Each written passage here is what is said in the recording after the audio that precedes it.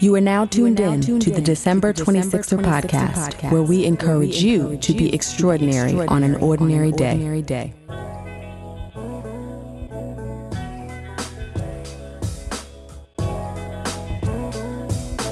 What's up, 26er family? Welcome to another episode of the December 26er podcast. I am your host, Delisha, and for those of you who have followed our limited series, The Check-In, thank you for tuning in. But this week marks our return to welcoming new guests to the show. First up is Shatora Donovan. Shatora serves as Chief Diversity Officer for the City of Buffalo and is the co-host of the Be Sweet podcast, a show centered on what Black people talk about at work. A Buffalo native, Shatora grew up as the youngest child in a large fundamentalist Jehovah's Witness family, and she was so committed to the faith that she wanted to be baptized before the age of 10. So she put in the work to study the doctrine, and by her tween years had signed up to preach the gospel in the community for 70 hours a month, and then upped it to 90. By the time high school was winding down, Shatora did something that was not encouraged amongst Jehovah's Witnesses. She opted to go to college. Given her decision to buck the system, she had to navigate this new chapter on her own. But Shatora would go on to earn a bachelor's degree, master's, and Juris Doctorate from the University of Buffalo. She started her legal career as an immigration attorney, but her professional journey would eventually lead her to the Buffalo Mayor's Office of Diversity, Opportunity, and Inclusion. And while she was deferential to others during her first year as CDO and took the time to learn, she found her voice and has been speaking truth to power ever since. Now, this shift was not limited to just work. Shatora also left the faith and ended her marriage. And now she's on an ever-evolving path of self-discovery. So without further ado, here's her story. Shatora, welcome to the December 26er podcast. How are you? I'm well. How are you? I'm doing well. We were talking before we pressed record here about how we're just letting our respective hair just do its own thing and hoping for the best. Yeah, I was just outside and it got a little wind blown. So this is just what I did today. It's all good. We like for people to show up as exactly who they are. So we appreciate it around here. For sure. So looking forward to talking to you. Let's jump right into it. Who is Shatora Donovan? Oh, wow. That's a work in progress. But I guess I always tell people if I wrote a book, the book would be called I Shouldn't Be Here. So, I grew up in Buffalo. Buffalo is one of the most segregated cities in America, and race was always at the center of my consciousness. So, I wasn't Black enough for the Black people. I wasn't white enough for the white people. And I don't identify in any way as white. I don't have any parent that calls themselves white. I'm just a product of history, right? And so growing up, just kind of always being aware of my race, of my Blackness, made me kind of lean into it even more. As humans, like we're tribal, we want to belong. But my identity, who am I think is kind of really, really tied to that. The whole thing about like I shouldn't be here is that, I grew up in a fundamentalist Christian household. So that's really interesting because things like going to college and having a career weren't really encouraged. Well, no, I will say it better. They were discouraged. So for me to have become an attorney and now as the Chief Diversity Officer of the City of Buffalo, they're all things I shouldn't be.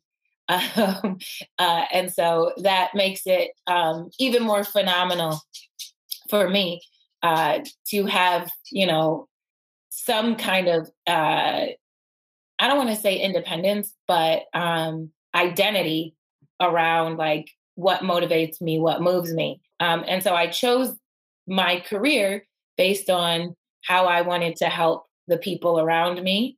So again, like really strongly identifying with being a Black person, with being a Black woman, but in my own way, not in the way that like the media wants to portray Black people or how other people think Black people are.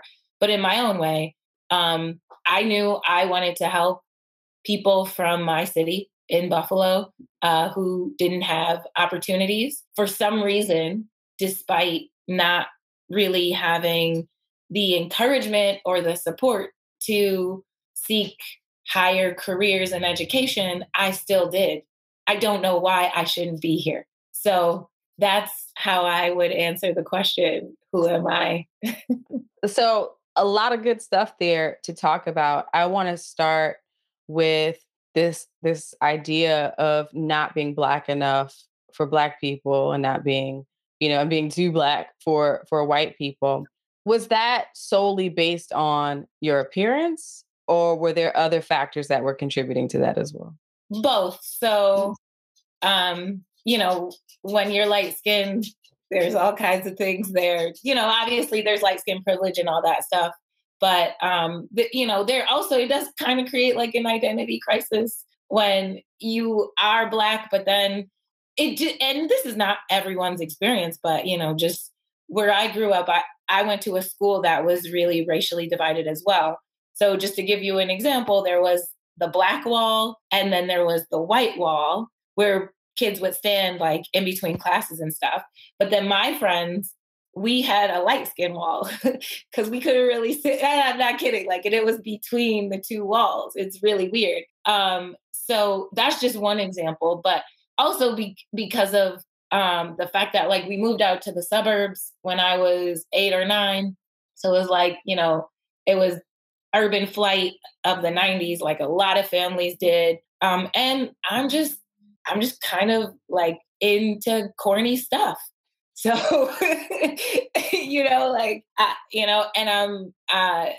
and I've always just been like really analytical growing up, probably because I'm the youngest of way too many kids.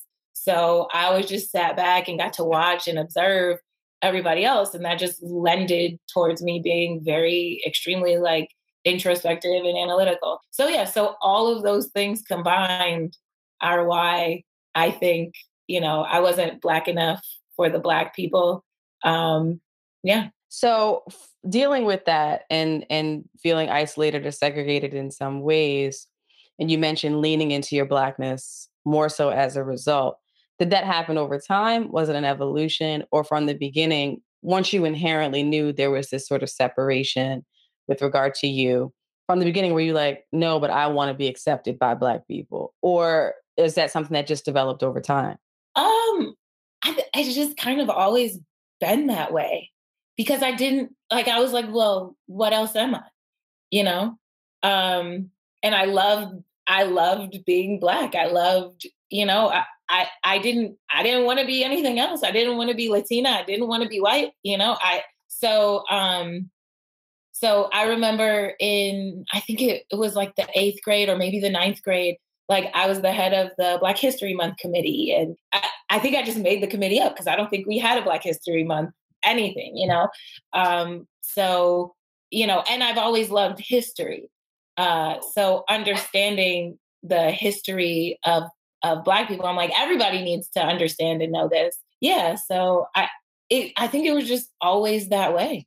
I remember I was like 4 and it was in our old house. And I stood in front of the mirror and I said to my mom, because I didn't understand ethnicity or culture or anything. I said to my mom, I'm white and you're Black. Because my mom is brown. She's brown and I'm yellow. And so my mom was like, no, we're all Black. Like the whole family's Black. But there were so many of us, we were every shade of brown. So I remember kind of like learning about race when I was 4 from my mom. But other than that, like after that, I was just like, oh, this is just what I am. So you answered really my next question about being one of many children. And sometimes in those instances, you have a bunch of siblings that really run the gamut in terms of complexion. Mm-hmm. And then sometimes you have the one where it's like, okay, where did you come from? Because you look completely different than everybody else. But it sounds like your family was a complete mix. Yeah. So especially even when it comes to like hair texture, right? So I have a brother my brother is so much darker than me that kids thought that one of us was adopted. Mm. Yeah. But when you like look at our facial features, you can see that we look very similar. But yeah, we run the gamut. And even like it's even silly because like in our family, maybe what we consider dark skin would be light skin in another family. So it just I'm just used to it. I'm used to being around people of different shades and knowing that being Black is there's so much diversity in it. So you mentioned having that moment with your mom, and I'm particularly interested in this question against the backdrop of fundamentalist Christianity, which we could talk about. Were there honest conversations happening in your home about beyond just we're all Black around colorism and what you all might have been experiencing out in the world, like people thinking that you're not even blood relatives? Oof. Like not intentionally, no. Like it wasn't like, hey kids, come around, let's talk about, what it's like to be Black today. All of these things they just kind of naturally happened. So like, my parents, my dad grew up in the 70s in Buffalo, and my dad is like 5'5" and light skin and you know what I mean? Like has like a whole wardrobe of leather clothes. Like, so it's just like he's just very it was all about looking good and being smooth and all of that stuff. And so also like growing up in that era, there's also some measure of like self-hatred that was ingrained in people from that generation. I have, just even the way that like my grandmother would treat like my siblings that might have been a little bit darker versus the siblings that might have been a little bit lighter on my dad's side versus my grandma on my mom's side was the opposite. She would treat the kids who were darker a little bit different than she would treat the kids who were lighter. And it was just weird. And we would talk about that. We would talk about the treatment that we experience like within our own community and specifically about colorism, but also because it was so dangerous in the 90s and my dad had so many girls, he wanted to move us out into a safer neighborhood. And then there was kind of this connection between like Black and danger, right? Because we moved to a predominantly white neighborhood. We actually moved to, when I was growing up, the town was considered the safest town in America for several years in a row, right? And it was literally like 10 miles from, where we were before, 10, maybe 12 miles, right? So then it was kind of like a badge of honor to be the only Black family in the neighborhood because you were like, oh, we're safer out here. But, especially when it came to colorism, there wasn't any colorism in my family per se, in my immediate family. It was really like kind of observing how older generations treated people based on, the brown paper bag test and all of that stuff. Yeah. So, I mean, it was wild stuff. So let's talk about the religious piece, because we're definitely going to come back to this race conversation, considering the trajectory of your career, of course. You grew up Jehovah's Witness. Yes, ma'am. Right. So we have had a former Jehovah's Witness on this show, which was witnesses. I don't know. I know one current Jehovah's Witness, and all the people that I know who subscribe to some form of spirituality and like religion is literally just one. Most are recovering, right? I shouldn't use that word. Former. No, I'm recovering, so it's fine. It's okay. So how did that really shape your childhood and your family dynamic? Everything. Mm-hmm. Every single thing. So like very, very pious household growing up. And the way that one could excel in my family was to be more pious. And the term that Jehovah's Witnesses use for piety is spiritual. And it took me until my late 20s to understand that they were bastardizing the word spirituality. And that's really when I started to wake up. But spirituality in the Jehovah's Witness religion means being like checking boxes. So, how much time do you spend preaching to others? How early do you get to the meetings, which is their version, like that's what they call like their church service. Are you doing all of your Bible reading? Are you praying? It's all check boxes. And however pious you can appear is how they measure your spirituality, right? So it's all about appearances. I can't say that anymore. So you don't get baptized when you're a baby, but they encourage you to get baptized very young. So as the youngest, like I saw my siblings getting baptized and I was like, oh, my sister got baptized when she was 10. I want to get baptized before I'm 10. So I got baptized when I was 9 years old. 9 years old, like I'm studying these books and going over these questions with grown men about like sexuality and morality and like just, all of these things, doctrine, like, again, which also lends to probably my headiness, but like, what? I was 9, like, this is crazy. This is crazy. So by the time I was 10, I was spending, I think at that point, I signed up to spend at least like 70 hours a month preaching to other people. Yeah. Yeah. And then when I was 11, I signed up to spend 90 hours a month preaching to other people. And I don't know if I ever really got there, if I'm being honest, but like, imagine every day after school, all day Saturday, all day Sunday, all you do is go out and just preach, knock on people's doors and tell them that the world is going to end. Go ahead. You've got so many questions. I do. I have many. So I'm trying to understand the studying doctrine at the age of 9, which I have a whole other thought about it being with like grown men. But is this stuff sanitized in a way for particularly talking about sexuality, for a 9-year-old to even comprehend what's happening?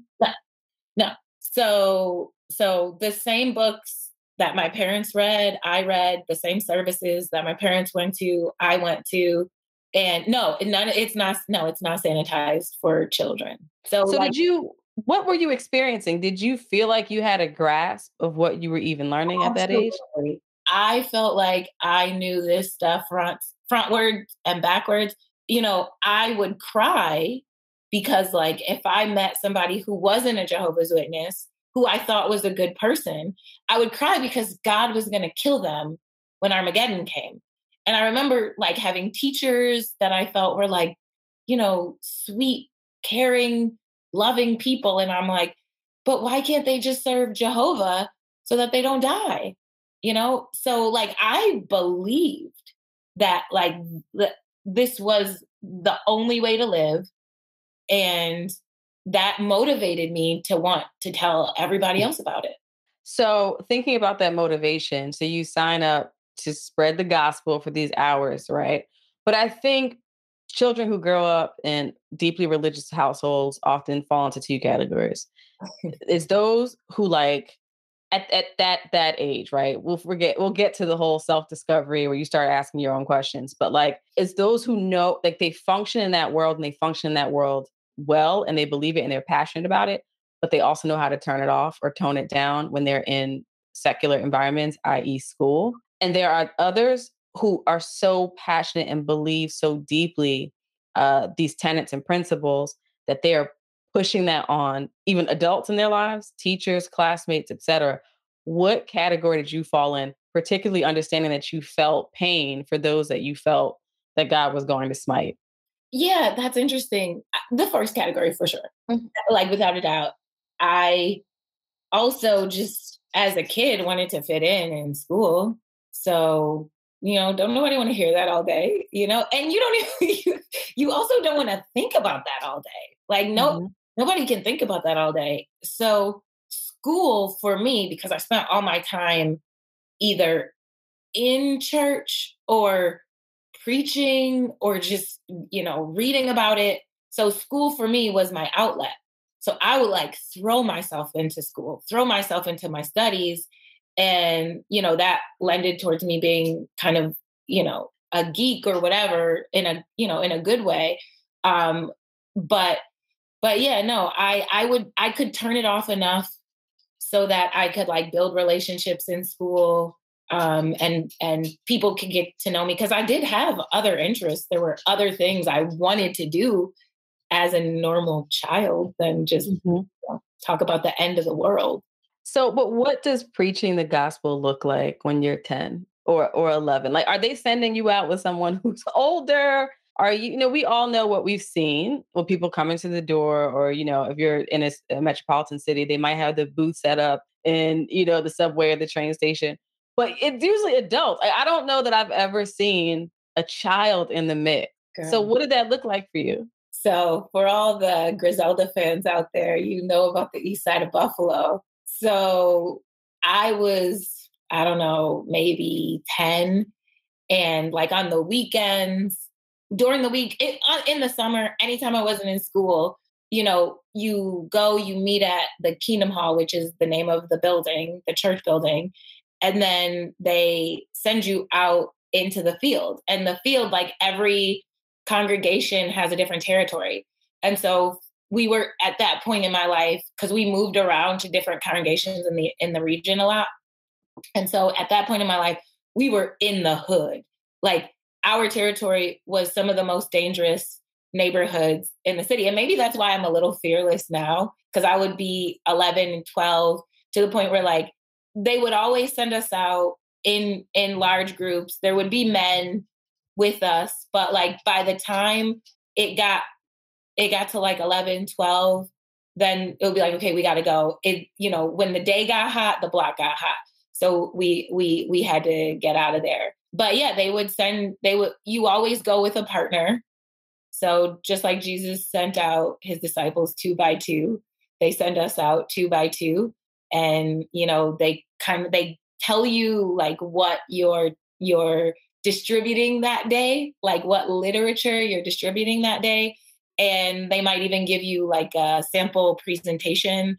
Do you think you could live a life of happiness, or, like just whatever the intro is that day, to give some existential question that, perhaps there's really no real answer to. They kind of tell you what to say, or you get to the point where you just make something up when you're out there. And back then, I feel like Jehovah's Witnesses really had the monopoly on that, like presenting the question. And now it could be a Scientologist, folks who believe in like the sovereign mother and all these things. But back then it was like, if you saw somebody approaching you with literature and a question, you just knew, oh, these are the witnesses at that time, right? Mm-hmm. So thinking about that though, and the work that you're doing, did you really enjoy it? Like being a tween, like out there in the hood, asking people these deep questions? That's a hard question because I didn't know anything else, Delisha. Like, you don't celebrate Christmas. You don't celebrate anything. You don't celebrate your birthday, not Mother's Day, not Father's Day, nothing, right? So, and you can't have friends who aren't witnesses. So it's like, well, this is like, it was kind of like a form of like recreation in a way. No, I didn't want to do that all the time. I didn't want to be out there like all summer doing that. But at the same time, like I had a big family and we were all there together, like me and all my siblings. And it was like a time like, I got to spend with my mom. So no, but I didn't know what the alternative would be. And what's the age range for you from oldest to youngest, all of your siblings? So I have 5 siblings that are 4 siblings, 5 of us all together that are Jehovah's Witnesses. And I'm the youngest. And then the oldest is exactly 10 years older than me. Okay. So you had some runway for older siblings to kind of go through this, progress into teen years, young adulthood. They all stuck with it growing up, or did this, so they all were like, because, generally it's a mixed bag. When you have that many kids, it's some who are like, the minute they are old enough to rebel, it's like, I'm done with this, moving on to something else. And it may not even be that they have dug deeply into the actual doctrine and decided they don't agree. It could just be, this is so oppressive that I'm going to act out. But it sounds like your family, full stop, was committed to this. Still is. Full stop. Full stop. I'm an anomaly. Okay. And we're going to talk about that anomaly because I know what it means when you make a different choice as a Jehovah's Witness. So I definitely want to get into that. But how old were you? You said you were in your late 20s when you. Yeah. Okay. Mhm. So we'll put a pin in that for now. But thinking about what you said about like growing up in this kind of environment, there's no talk about education and career and the way you might have that conversation in a more traditionally suburban family and household. So how did you really come to this realization that like, okay, I'm committed to the faith, but also I'm thinking about academics and my career? How did that happen? So another factor of the religion is you're supposed to only marry within the faith.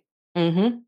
And I was like, ain't nobody gonna take care of me, so I'm gonna take care of myself, you know. So I, my dad in that way of very, very overprotective in the nicest way I can say it, father. But he at a certain point, I think like encouraged us to go to college because he saw the benefits of it, probably because he didn't go to college. He saw that, it would be good. So my parents didn't, even though the religion strictly would say things like you should go to like trade school or something like that. So, my parents were like, and I got a full academic scholarship to the college across the street. So it was like really hard to say no. And I was just a good kid. Like, honestly, I was just kind of boring. I wrote poetry and read books. Like, that was it. I didn't really want to be fast. So, as the grown folks would say. So it was kind of hard for my parents to say no. Also because like I knew my parents weren't really going to financially support me either, and they didn't particularly want to.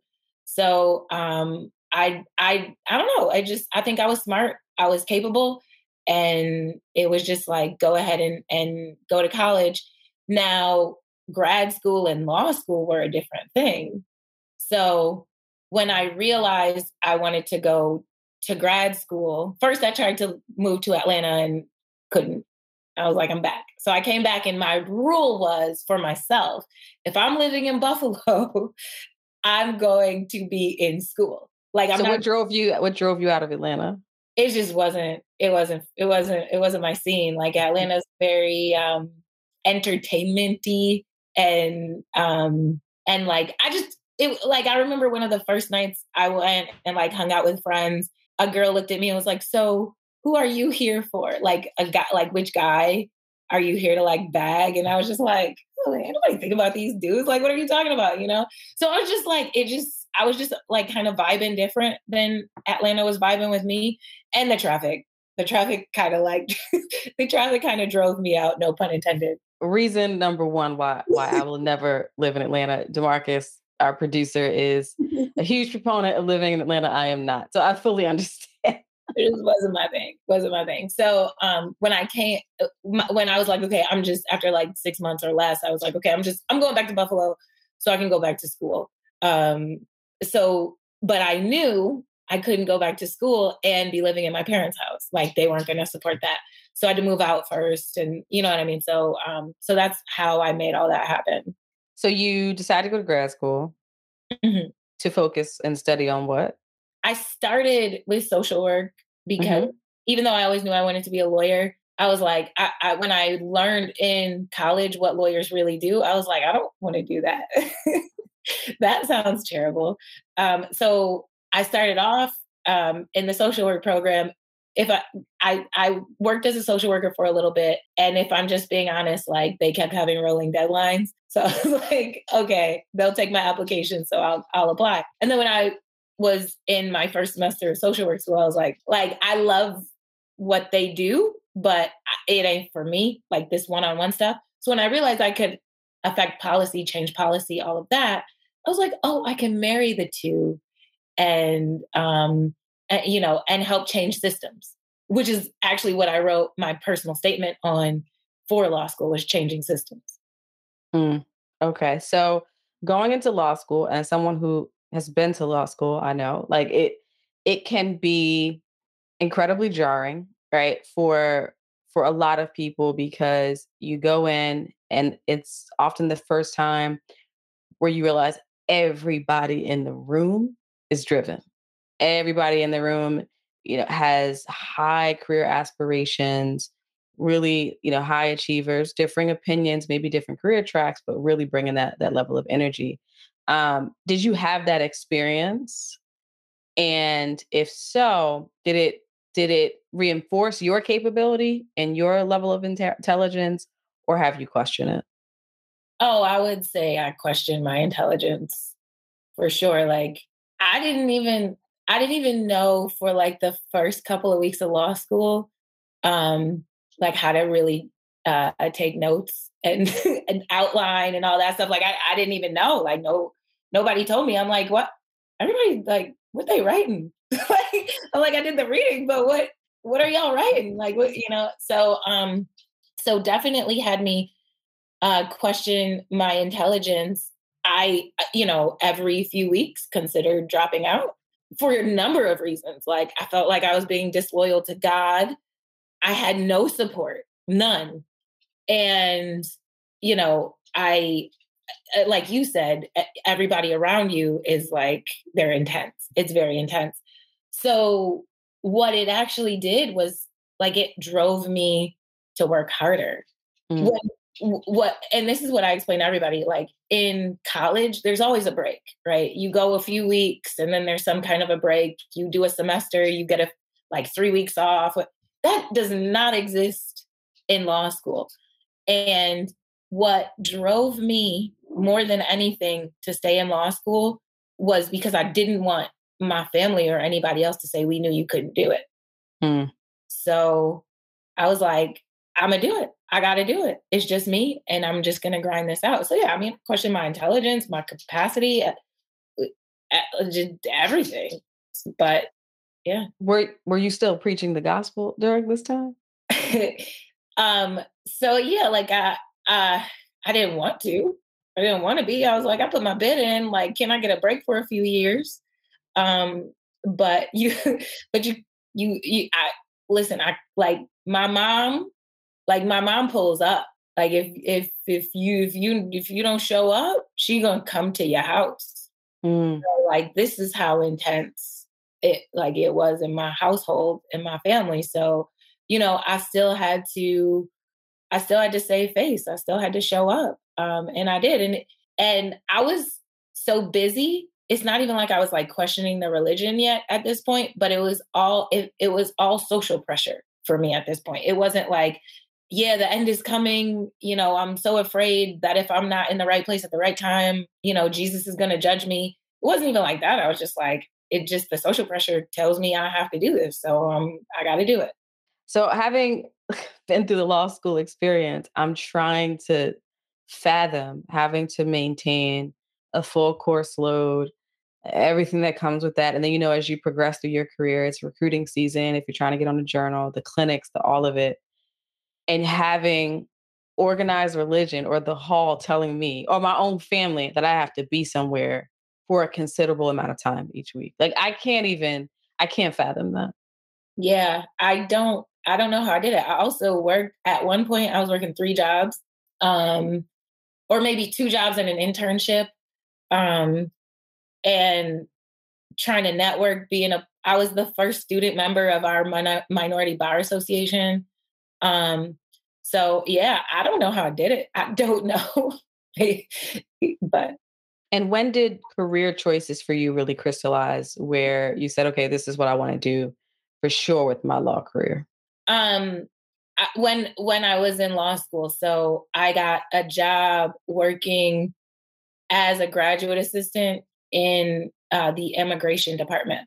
Mm, So that was the first time I had a boss who actually taught me, like, raised me up to do something. So that was like my first experience as being a professional. Like, these are standard operating procedures. This is the law. This is how we apply it. This is how, like, he would walk you through step by step of how to be a lawyer. And more than what fascinated me about immigration was that the body of law is just as wide and as deep as the entire body of law out there, because there's business law, family law, criminal law, refugees, asylees. Like, there's all these different parts to immigration that it was highly intellectual and fascinating. And so it kind of like hit every mark for me. Mm. So we know that there are multiple facets of immigration. There's the corporate and sort of business side. And then there are those who are underserved and often have difficulty finding the appropriate representation when those issues arise. And it sounds like you've worked, based on your bio, on both sides, but really have a heart for that latter category. And we all know, like, lawyers can affect change and people approach the profession from a lot of different ways. But often those who choose fields from a place of passion to really help people, the salary doesn't often match. So was that ever a consideration for you? Like, okay, this is what I'm passionate about. This is how I want to use my degree. But I have classmates and colleagues who are really getting to the money as a lawyer. Did you ever have that moment, or like a crossroads? Yeah. So my third year, I had to decide between taking a clerkship at like a mid-sized law firm and staying in the immigration department. Mm. And the thing is, there's no job after law school if you stay in the immigration department. But there's a job after law school if you go to the law firm. I chose to stay in the immigration department. Listen,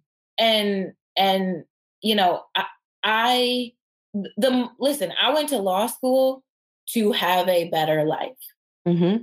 I did. And by better life, I mean to make money, right? I'm not afraid of money.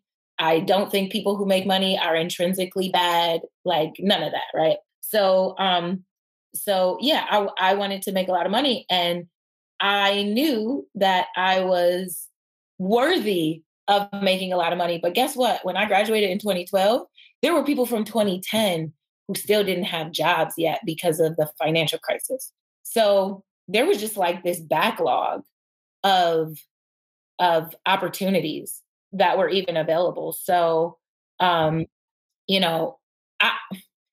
that being said, money being something that meant a lot to me.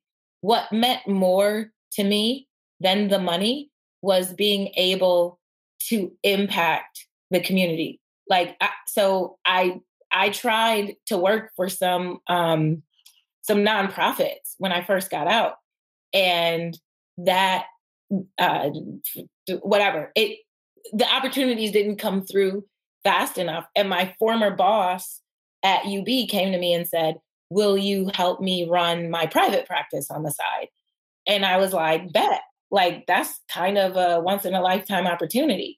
So I ended up at like 26, man, starting a law firm, which is insane.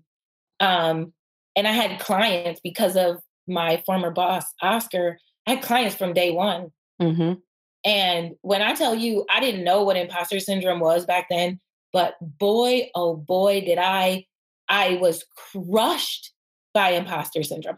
I had people in court, they would come to me and be like, "Will you," so I had to represent this one guy in criminal court. So he didn't get to removal proceedings, right? I'm 26 and a half and nobody helped me. I did my research. I did what I did.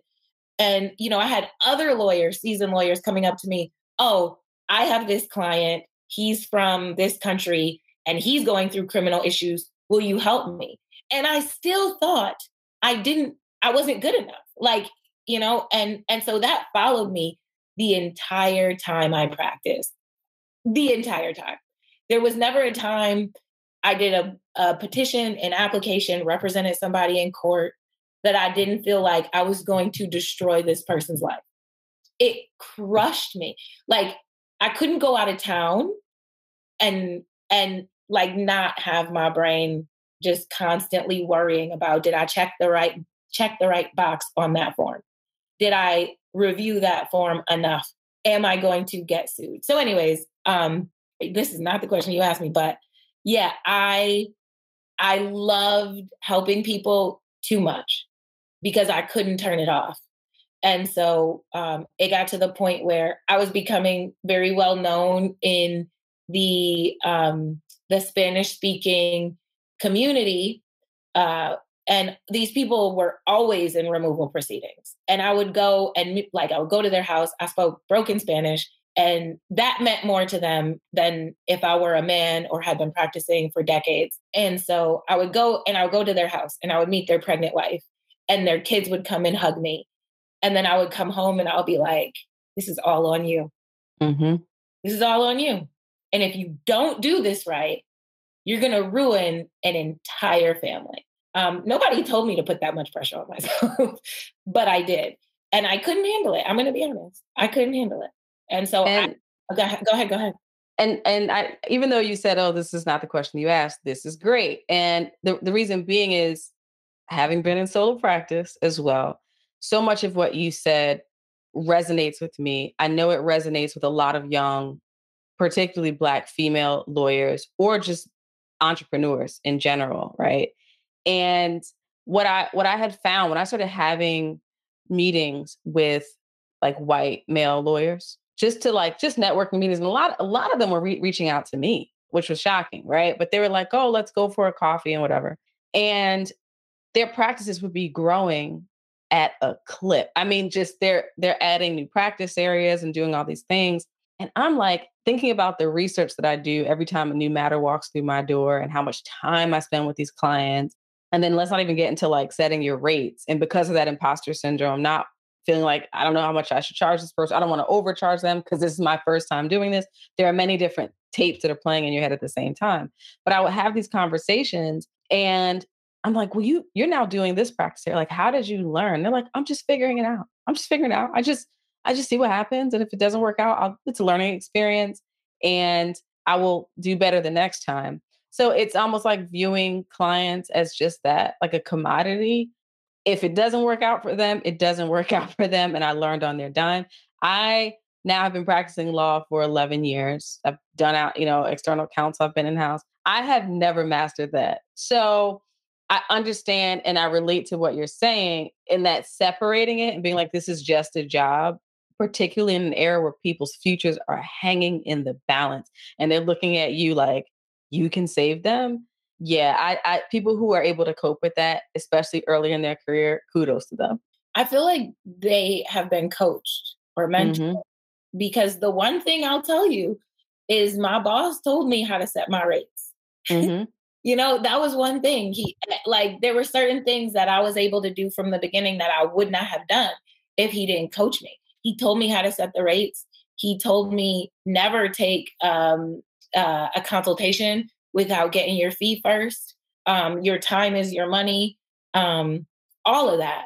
And that's how I ate every month. If he at least didn't coach me in those ways, I needed a little bit more coaching. Mm-hmm. But yeah. So how long did you do that before you made the decision? Like, okay, I'm flaming out here. I'm burning out. I can't do this anymore. 3 years. It was like, okay, I can either hire someone or I can get out. Mm-hmm. And I was like, I don't want to be responsible for my clients and somebody else. So I was like, I'm gonna just go find a job. And I went and found a job. So what did that feel like for you? Because, it's interesting that people can go work at a law firm and either be on the partner track there or decide to go in-house. But I feel often with solo lawyers, this is expectation. Like when you get into solo practice, you're going to grow that practice into something and that's just what you do. And I've found that talking to colleagues that when they make a choice to like take that shingle down and go find a job, even if it's like the healthiest choice for them, oftentimes people have a fear of perception. Like, are people going to think I failed or, I gave up? Did you have any of that internal dialogue happening? Yeah, I felt like a failure. I felt like, the same stuff that's going through your head in the first year of law school, that was going through my head, in my third year of practice. Like, oh my God, I failed. I couldn't cut the mustard. It wasn't for me. You know what I mean? But now, I'm 9 years out and I got friends who are like, man, you made the right choice. You got out. I'm jealous. You could sleep at night. You don't have to worry about billable hours and all of that stuff.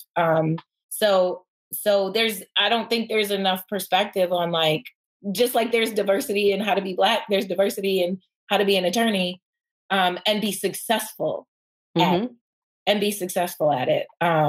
So yeah, I definitely like struggled. Sometimes I still do, because here's the other thing: attorneys are jerks. So people will say stuff like, oh, I would never stop practicing. Well, you're passive aggressive. Thanks. Mm-hmm. I've had people say that to me. Okay, well, I mean, I'm glad for you, but everybody know who I am, though nobody know who you are. So it is what it is. Like, we use our law degree for different things. But I have that confidence now because no, I might not practice and I might not be doing heady legal work all day, every day, but I definitely use my powers for good. And my conscience is clean. So I feel good about it now. So how did your journey professionally lead you to working for the city of Buffalo? I shouldn't be here. I shouldn't be here. Basically, I started my first job out of law school. Out of practice, was working for the law school. And so I did that. And then I was like, okay, look, I don't really like higher ed. These politics are wild politics in higher ed. So I left there. And also, the whole like microaggressions and all of that stuff. So then I thought, oh, I'm going to go run nonprofits. This is kind of similar politics. So one thing that I learned was, because I kept getting into these jobs where I was unhappy. And I'm not one to phone it in. So I had to make a choice one day when I had been phoning it in for quite some time. And I said, you can grow or you can die. So I decided that no matter where I was going to work, no matter who I was going to work for, whether I liked her or not, and I've worked for a number of women literally named Karen, literally named Karen. That's all I'll say about that. But I said, it's about you. Your job is about you. Nobody forced you to take this job. Nobody's forcing you to keep this job, but you need this job. So let's make the best of it. So everywhere I went, I made helping my people my priority. So one job I had, I was a director at a museum, and I looked around, and this museum was in Martin Luther King Jr. Park.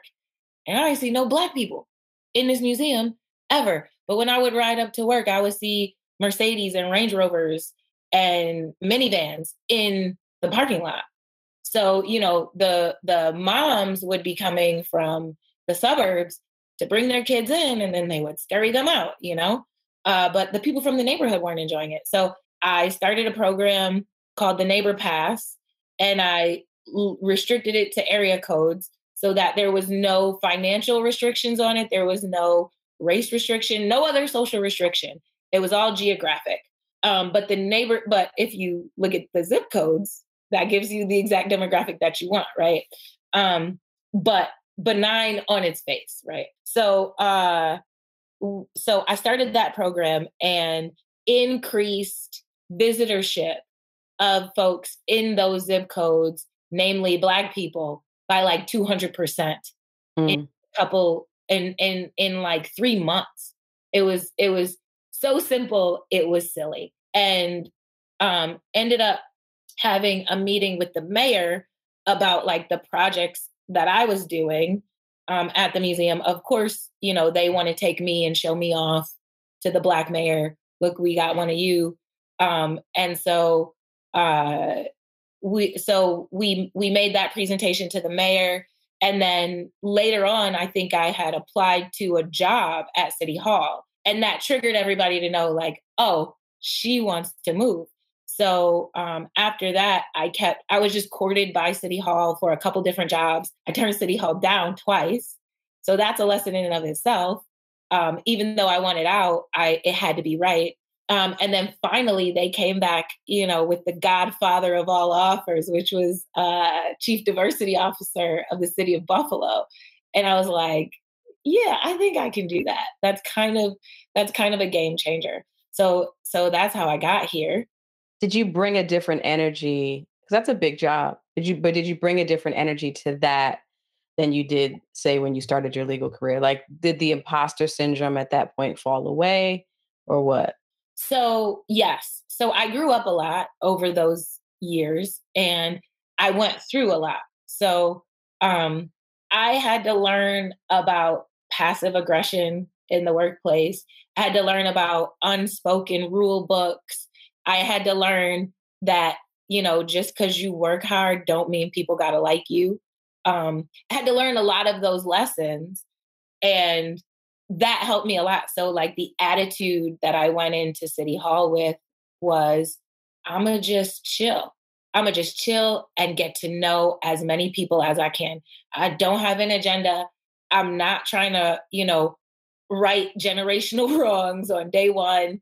Like literally, I was just like, I'm just having coffee with people. I'm going to send little notes. I'm going to just fall back because, mind you, like, it's one thing going into an organization and, people have been there 5 years or, maybe 10. But it's another when you go into an organization that's male dominated, very diverse. So you got white men, Black men, Latinos, women, a lot of women too. But it's intimidating and you need to have credibility. And so I had to build my credibility. Otherwise, it's like, a giant swatting a fly. So I was very deferential to people who had been there 20 plus years. Like, this is crazy. And by the way, we're not talking about a $10 million organization or even a law school, which is very niche. We're talking about running an entire city. So these people are just powerful. Even if they're not wielding it, they do own this power. Yeah, so I fell back. I took a step back and I was like, let me just learn about this organization. And then over time, because of the credibility I built, people pulled me in. So I didn't push my way in, I was pulled in. And that's a lot easier. That's a lot easier of a way to enter into an organization than the ways I believe or the ways I had done it in the past. And what does the role of a chief diversity officer look like for a city? I think many of us understand what that means for a corporation, but what does it look like for a city, and particularly a city with a history of racial division? It depends on who's in the job. And it depends on who your boss is. So there's no job description you could write for my job that would get you somebody who's willing to do the stuff I'm willing to do. Like, you just it's just kind of got to make itself work.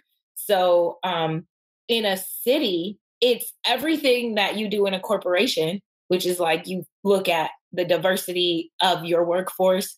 You look at the bias within the workforce, all of that stuff.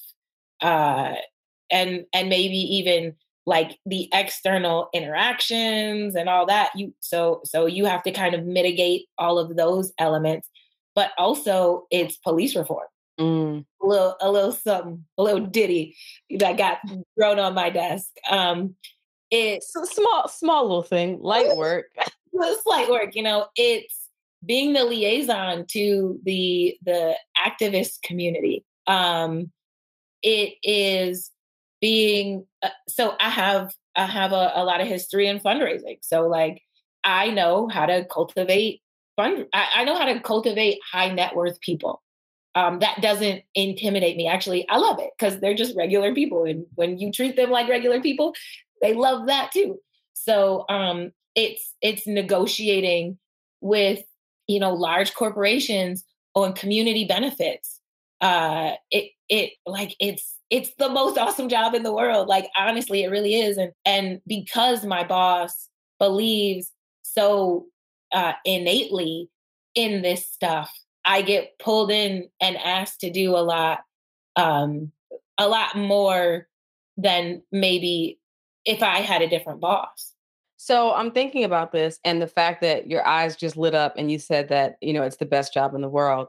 I'm also thinking about it within the context of just what we've experienced as a country in the last, year, 13, 14 months, and so much focus on social justice, so much focus on police brutality, the imagery that we've seen, the videos, the funerals that have made news, all of that. And now you serving in this role, but also being this liaison to activists and also serving in this role as a Black woman. So I would think that that comes with expectations from the community as well about affecting change. Mm-hmm. And this idea, whether it's spoken or unspoken, that you're in this job, sister, and things should be moving a lot more quickly with regard to change in this city. Can you be more militant? Why aren't things, because you mentioned that you jumped in and you just learned and you were deferential.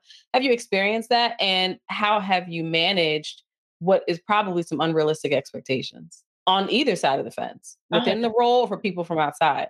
100%. Yeah. It's never enough. It's never fast enough. So I study human behavior just I'm going to read before I go to sleep. I'm going to read some Nietzsche. What I mean? I love understanding what makes humans work because I love humans. I really do. I love people. And we're fascinating. And so the civil unrest that happened last year to me was a blessing because it brought to light all of the things that we were afraid to talk about a year ago, 2 years ago. Are you kidding me? The stuff I've been able to say in the last year, I would have never been able to say 2 years ago. I would have been ostracized, right? So my perspective is that we're at an inflection point and we have such an awesome opportunity. So it is hard. Yes, it's difficult to manage expectations, but everybody has a role. And so what I remind people is what my role is. So if people are asking me to act or do something that is outside of my role, I quickly remind them that I am just a part of a larger system that's in place. And by system, I don't mean it in the systemic racism kind of way. I mean it in the change maker kind of way. So I wish we have an entire community that needs to press for change. And it is not just the people in perceived power that are responsible for making that change. So I do everything I can do from where I sit to make that change.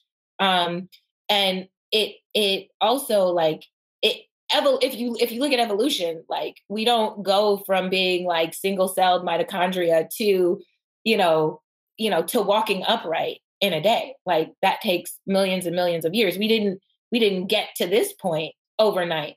So we have to, first of all, manage our expectations, but second of all, stop expecting one person to be your solution. That's kind of my gospel. That's what I talk about on my podcast a lot, whether it's directly or indirectly. But let's start having families again. Let's start having babies again. Let's be in control of our money. All of those things are way more influential than what one man or one woman can do because they're elected to a position. I don't know if that answered your question, but it does. It does. And you mentioned like being able to say things, in the last year that you might not have been able to say before, right? And what I want to know about that is, to the extent you can talk about it, how other Black people who work in government responded to that. Because we all know a lot of those people, to your point, have been in those jobs for decades. They're happy to have it. They're happy for the salary. They toe the line. They're not interested in ruffling feathers. Like, status quo is cool. And it on the surface, it may look like they're all for change, but some of that's performative. So when someone like you comes in and is speaking truth to power, once you've built that capital to be able to do it, and once sort of the climate allows for it, sometimes your own folks are not allies in that environment. Did you experience that? No. Really? No. It was, I cry just think about it. It was a Delisha, I had grown men call me crying. Mm. Like, first of all, do you know how difficult that is for a Black man to do? Right. Second of all, like the pain that people felt so acutely during that time, that helplessness that people felt, like that was so real. That was so real for everybody. And people wanted to see more. Mm-hmm. And, I think what this allowed people to see was, because I hadn't been at City Hall very long before all this happened. I was only there, just a little over a year when COVID hit. And so people didn't really know me. And what they learned, like they got to see what I was really made of. And I think that made them trust me even more. So I in my workplace did not experience that whatsoever. It brought all of us closer than ever. That's amazing. Yeah. That's amazing. And I think is the exception rather than the rule. I do think we're writing ourselves in a lot of ways, and people do feel empowered to express vulnerability, outrage, their real opinions in a lot of ways. I think those conversations are happening a lot more frequently and a lot more candidly. I also acknowledge that we've got a long way to go, a lot of us. So the fact that you had that experience and could create that space for people where they felt like they could put their humanity on display with you and support you in the work that you're doing, I think is commendable for an organization and a community, particularly of Black city workers, like people who work for a city, to function like that, I think is great. Mm-hmm. Yeah. So where in this professional journey, going back to now the religious piece, did you have an awakening? I'll call it that, where things shifted for you. When did this happen? When I learned the difference, when I never felt spiritual. And like, we threw this term out, spirituality. We throw this term out all the time. What is spirituality? Spirituality is, going to all the meetings, and spirituality is spending X amount of hours in what they call the field ministry, but proselytizing. And I was just like, but y'all still like, I don't like how y'all treat each other. I didn't feel like this. I didn't feel lighter. I felt heavier. Mm-hmm. And I didn't have a lot of friends. I hate to say it like this, but like the women were just catty. And I was married. So, I would have to be, So I would have to be around. Okay. So you dropped that all late in the interview. Okay. Got it. Well, I was married, in the religion. And so I would have to like be around the wives, and like the conversations would just like, I would just be like, y'all don't understand. Like, there's a war going on in Yemen, and you mad that like she wore a dress that you wore, or, you know what I mean? Or like she, you had a party and she didn't come when you went. Like, I just didn't care. Like, I literally just didn't care. I didn't feel like people were acting based on principle. I felt like people were acting based on social cues. So there was just like, I just can't, I don't know why, but I just can't not be what I say I am. So I'm not going to say I am something. I'm not going to say I do something if I do not do it. And I just had this dissonance between reality and the BS. And so then I started to like, because you're not supposed to do this, I started to open myself up to what spirituality really is, because I was tired of feeling heavy all the time. And when I realized, when I understood that spirituality is a deeply personal experience that no one externally can judge you for, except for perhaps what you manifest, right? So what you are, how you show love and all that stuff. So then I kind of got into this deep dive about love. And when I realized that, like, I don't know if I've ever felt love before, and not in the romantic sense. There's a lot of ways to feel love, and I did not feel it around me. Not from my family of origin, not from my husband, and not from my religion. And this is all I knew. And so that was when the awakening started to happen. So that was like an earth shaking kind of thing, because then I had to realize that I was stifling my potential.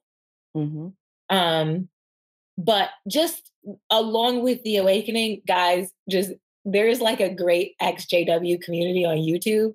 And so like just the tomfoolery, you just see like there's so many lies and misrepresentations and all of that stuff. And then what really kind of set me over the edge was that there is a lot of child sexual abuse in the organization, and the rhetoric about the Catholics and how despicable, the Catholic Church is, when something just as bad, if not worse, because it's a centralized cover-up, is happening in the JW world, just kind of like threw me. And I remember I asked my ex, like, what do you think about this? And, he gave some company line answer. And I was like, so what would you say if I told you it was Catholics? And like, I'm like, right. So you've got two standards. Right. So that was kind of how the awakening started to happen. And when did you make the decision to walk away? Well, that I have to say for my last question. Okay. So great. Let's, the marriage is still throwing me, by the way, because you literally I'm divorced. Clearly, right. Yeah, but you slid that in the conversation. So we could talk about that on a follow-up interview. I'll say this about the marriage. I don't think that if I didn't get married, I would have awakened. I don't know when I would have awakened, but I feel like because I got married and I realized that even in marriage, like, you can still be uncovered, you can still be unprotected if you're not in the right place. Like, I just had to learn that lesson, because growing up, it was always like my sisters got married 20, 22, 24, right? So when I got married, I was already like 28, almost 29. So I was already pushing it. And I really kind of did it like perfunctory, because it was like, you got to do it. And I'm like, well, okay, well, let's do this. You want to marry me? Somebody want to marry me? Okay, good for me. But I needed that. I needed that experience to fully understand like my responsibility to myself. Understood. So let's just go there. Describe a time when you had to be extraordinary on an ordinary day. So I was sitting in church, and I was already like waking up, and I'm sitting next to my husband, and the man, they're called elders. So this is like the highest position you can get in the church. And he makes a joke, and he says, you know what they say about the woman with the black eye? What did she say this time? And it was in that moment that I realized I was not safe in this organization. I was not safe as a little girl, and I was not safe as a married woman. I was not safe in this organization. And that's when I realized I was done. I couldn't even look at that man ever again. So I was in my seat, and I had a panic attack, because it triggered some things from my childhood that deeply impact my very fabric. And I I tried to compose myself, went to the bathroom, lost it. I come back whenever, 20, 30 minutes later, and I sit down, and these two women in front of me, like after everything, after the service is over, they turn around and they say to me, "Oh, are you okay?" And I was like, I'm not getting into it with them. So I just said, "Well, you heard what he said." "Oh, that? Well, that was funny." Oh, by the way, after he told that joke, people laughed. Everybody laughed. Because I guess it doesn't matter what you say. If you're up on that stage, it's supposed to be funny. Like you can't question anything, right? So it was so that was another thing that like triggered me even more. And then these two women, they defended it, but not only did they defend it, they said, well, sometimes a woman does need to be hit. And I said, well, you have fun, because if my husband hit me, I'm going to jail. Like they taking me away. Like, because that's just it. Like, I don't know where I am, but I tell you where I don't belong is here. So in that moment, I had to decide, like, what do I want for my future? And it wasn't that. And that meant a lot. That meant, as you know, like I had to make decisions on, like, okay, is it me or my family? Is it me or my marriage? Is it me or my future? Like I had to make these decisions, and obviously they didn't happen overnight. But yeah, then so I stopped going to services, and when you stop going, they come and they find you. Yes. And so they came, and they asked me what happened, and I was very candid, very open, and I'm crying, and one of them says to me, "Well, do you think if you were spiritually stronger, you would have had that reaction?" And I wanted to be like, "Can you get out of my house? Can you please get out of my house?" And so that whole awareness of like what spirituality really is, their definition of spiritually stronger is piety. It's what does your report card look like? And yeah, my report card, according to them, was trash, but my spirituality was strengthening over time. And my relationship with God was developing, because I didn't have one before. And that's what they didn't know. So I wasn't here for their BS. And what happened was I said something about what I thought spirituality really was. And I saw one of the elders' entire demeanor, like they were very compassionate, and because they want to love bomb you to come back. But when I said something questioning the doctrine, he said, "So what are you trying to say?" And I knew what that meant. So I was like, you know what? I just want you to leave. So I'm gonna just walk this back.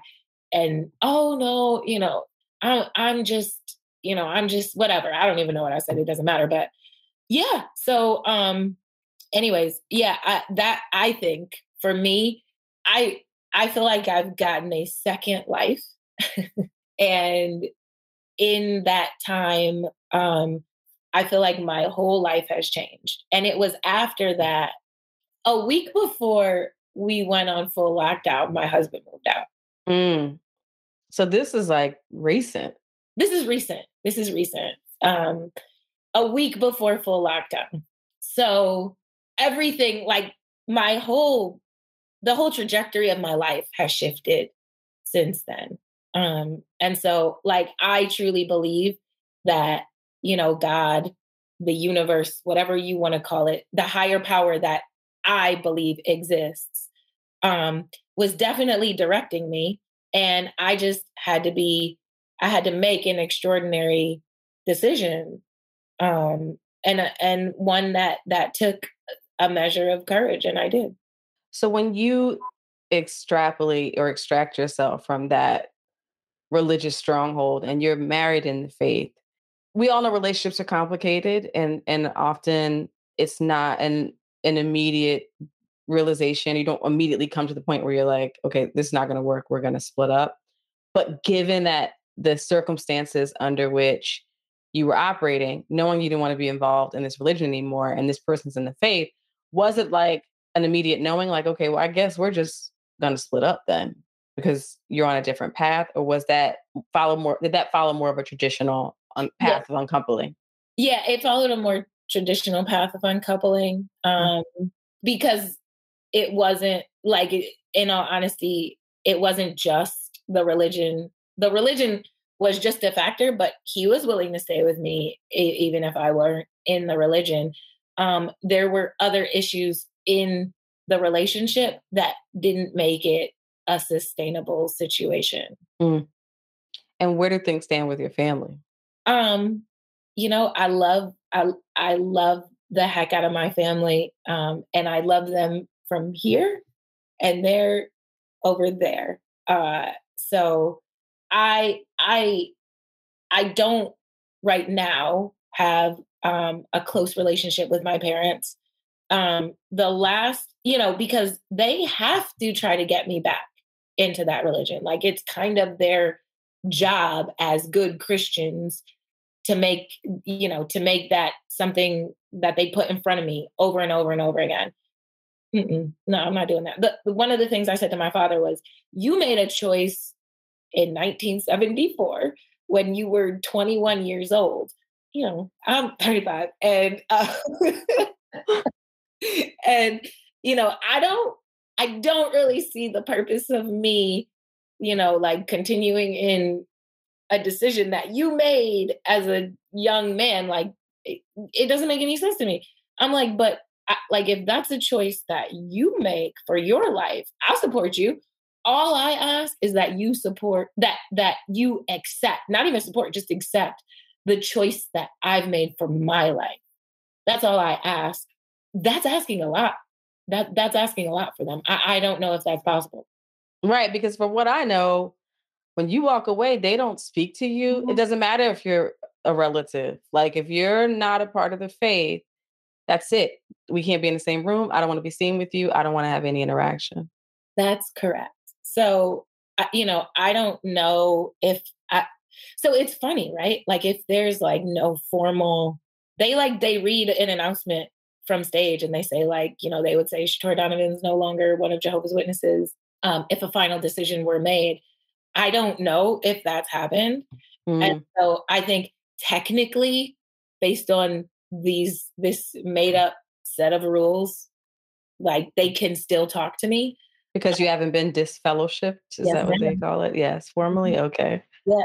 So, so I think technically they can still talk to me, but I deserve unconditional love. Absolutely. So if you can talk, if you love me enough today to talk to me and nothing about me has changed except for some kind of label that's been placed on me by a bunch of men who don't know me, that's not unconditional love. And so I've made the decision to make the choice easy for them. And so I stay at a distance. Wow. I just told the whole world. You did, but it's great. That's what the show is about, complete candor. I'm always interested to know whether when people come on here and they share so much about their lives, if the people that they're talking about ever listen. I'm always curious if they've heard the episode and what they think about it. But one of the things that we try to make the show a vehicle for is speaking your truth. And that truth may be uncomfortable for the people who reared you or who you are biologically connected to, or who just care about you, but have different views. And I think culturally, we're finding the ability to speak truth to power. I think within Black familial units, we're moving to a space where people feel more comfortable telling the truth. And for us to really live from a place of wholeness and fulfill our potential and walk in purpose, that is absolutely necessary. We walk around with all these weights on us and bridled in so many ways. And there's a price to pay when you do it, when there are these factors at play. Religion, if speaking your truth involves uncovering abuse or the ways in which there was dysfunction in your family, that is frowned upon. But at the end of the day, nobody is coming to save us as individuals, and you have to save yourself. And if saving yourself means this is my reality and I'm sharing it, and if you can't accept me for walking in my reality and how I see the world, then there needs to be boundaries between me and you. Then that's just what it's got to be. It doesn't mean that that's not painful, and it doesn't mean that it's not hard, but I'm going to be for personal health and wealth in every form all day before I'm for pleasing anybody, and even the people that I really care about. You know, I know people who refuse to see the truth of their life. I know people in my family who do that, and they're victims. Everybody is doing something to them. I'll tell you something right now. I ain't nobody's victim. I'm nobody's victim. I say all the time, and I don't know if I should be saying this, but like if I die tomorrow, I die happy.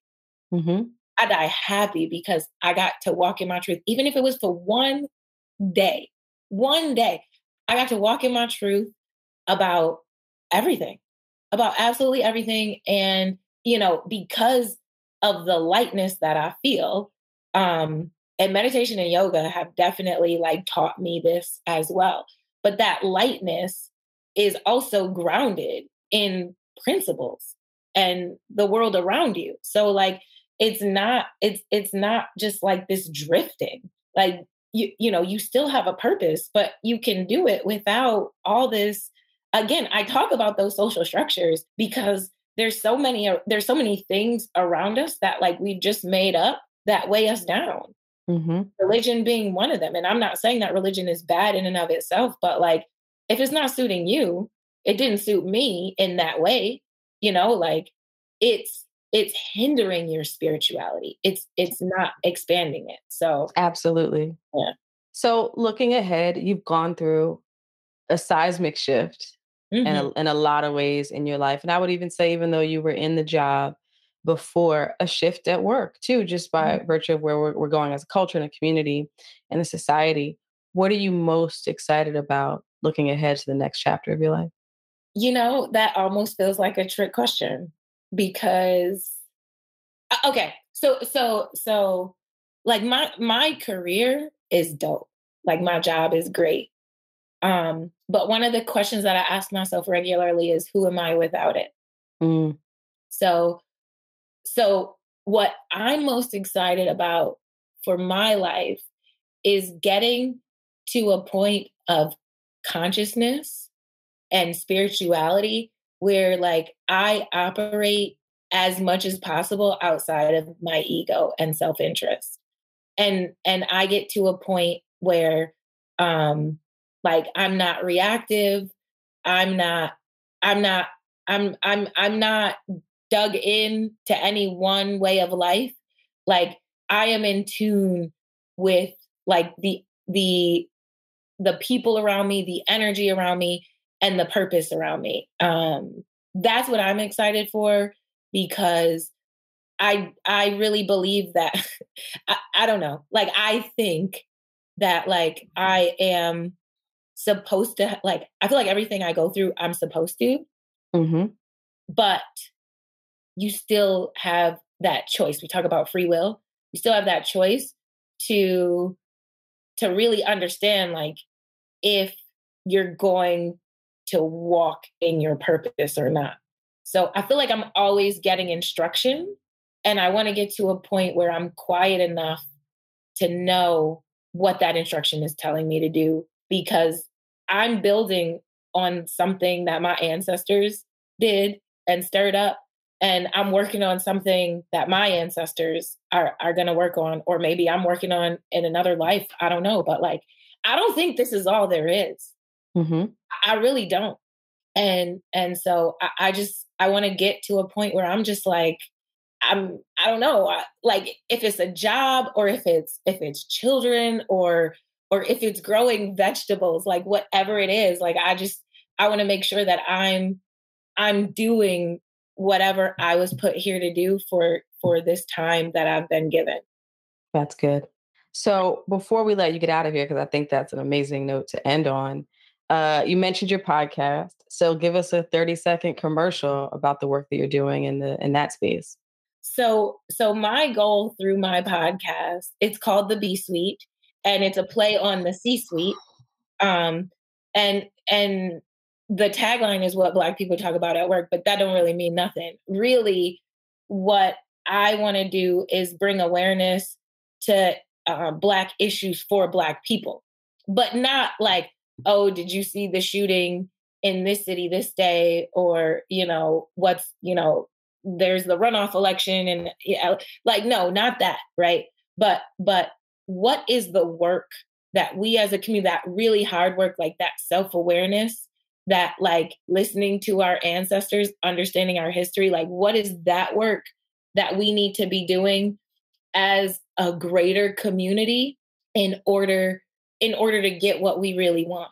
So whether that be healing ourselves emotionally regarding our traumas, whether that be understanding the power of the Black dollar, or something not simple, but like leaning into your sexuality.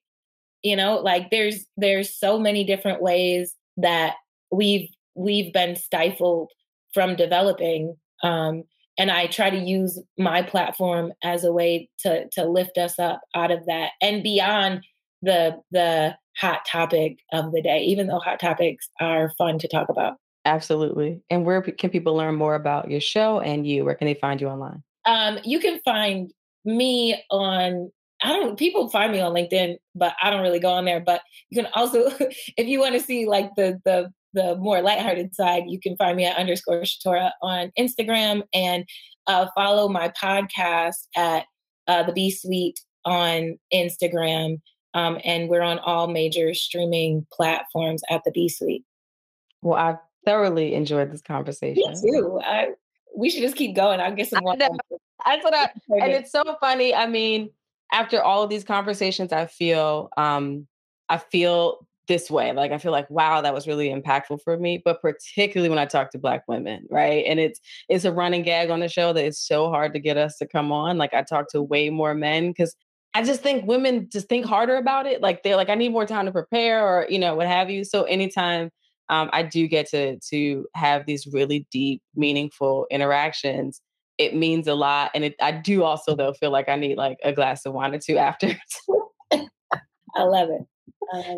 But listen, to our listeners, you know the drill. If you've enjoyed this conversation, like, share, subscribe, comment, tell somebody not only about our show, but the B-Suite and the work that Shatora is doing. You know what we believe around here, the law of universal supply. There's enough of us. There's enough out there in the universe for us all to get it. So go check out her show, support her, subscribe over there as well, and tell somebody about it. And as always, remember to be extraordinary on an ordinary day. Take care. Thank you for listening to the December 26er podcast. I am your host, Delisha. This episode was produced by DeMarcus Adisa, and music was provided by Thovo. You can find us on Twitter, Instagram, and Facebook at December 26er. That's December 26ER.